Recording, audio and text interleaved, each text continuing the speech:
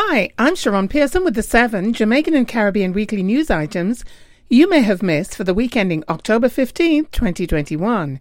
These news items are brought to you by Jamaicans.com. This week's news.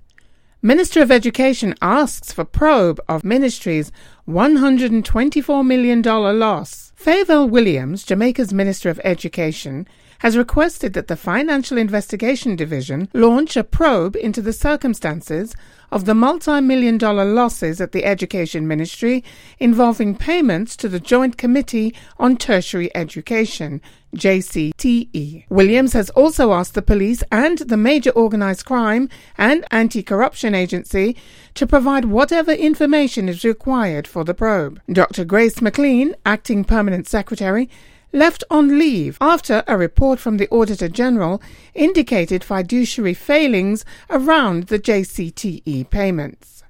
Jamaica's House passes National Identification and Registration Act. Over 2 years after a court struck down Jamaica's National Identification and Registration NIDS Act, it was passed by the House of Representatives with 14 amendments. Prime Minister Andrew Holness noted that the NIDS will position Jamaica among the world's strongest digital economies. Modern economies rely on strong digital identities that focus on privacy rights and security of citizens who favor the creation of strong and transparent identification systems. Holness said the government is creating the Information Commissioner's Office and the Data Protection Act and the National Identification and Registration Inspectorate to provide independent oversight under NIDS. Holness added that this is an age in which every transaction requires identification and pointed to the fact that 35,000 Jamaicans did not collect their COVID-19 grants in 2020 because they lacked legal ID. This week's Caribbean news. Energy initiative from Development Bank to benefit Caribbean nations. A new financing instrument will be created by the Inter-American Development Bank, IDB, to expand energy access, support transition in the energy sector, and protect the climate of countries in the Caribbean region and Latin America. According to the IDB, the initiative involves a new partnership with the Rockefeller Foundation, which was announced after a meeting of the president of the IDB, Maurizio Claver Carone, and the president of the foundation, Dr. Rajiv J. Shah, during which they explored how to accelerate a post-COVID recovery and transition to green energy in the region. The collaboration will target job creation and gender equality to ensure that women are prioritized as beneficiaries of plans to make resources available to both the public and private sector. Are you ready to reach the world with your event, business, or product? This weekly news summary is syndicated to over 60 radio stations worldwide.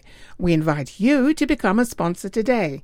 Contact us at news@jamaicans.com. This week's Diaspora News.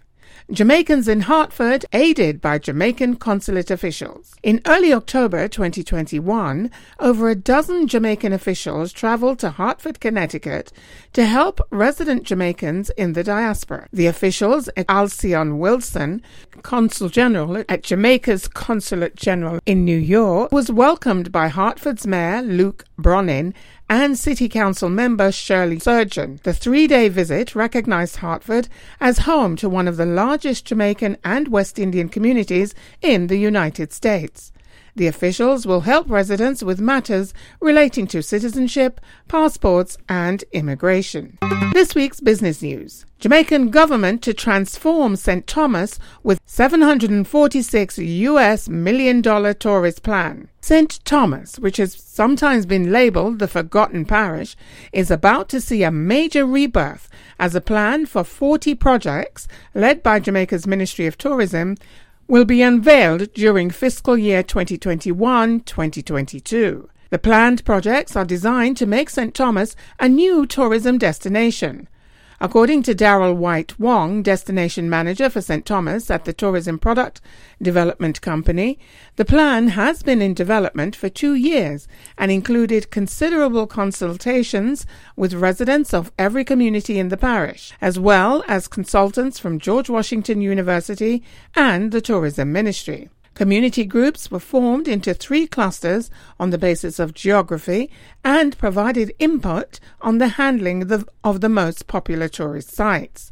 The plan includes a museum and heritage trail and will cover beaches and heritage sites as well. Now for this week's arts and entertainment news. Kalia Hall named Miss Jamaica World 2021.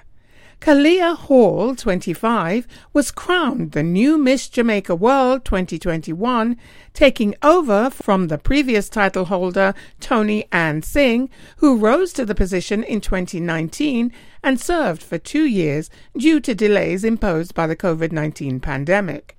Hall was praised by Dahlia Harris, the co-owner of the Miss World franchise, as an excellent example for Jamaican women, describing her as very accomplished yet humble.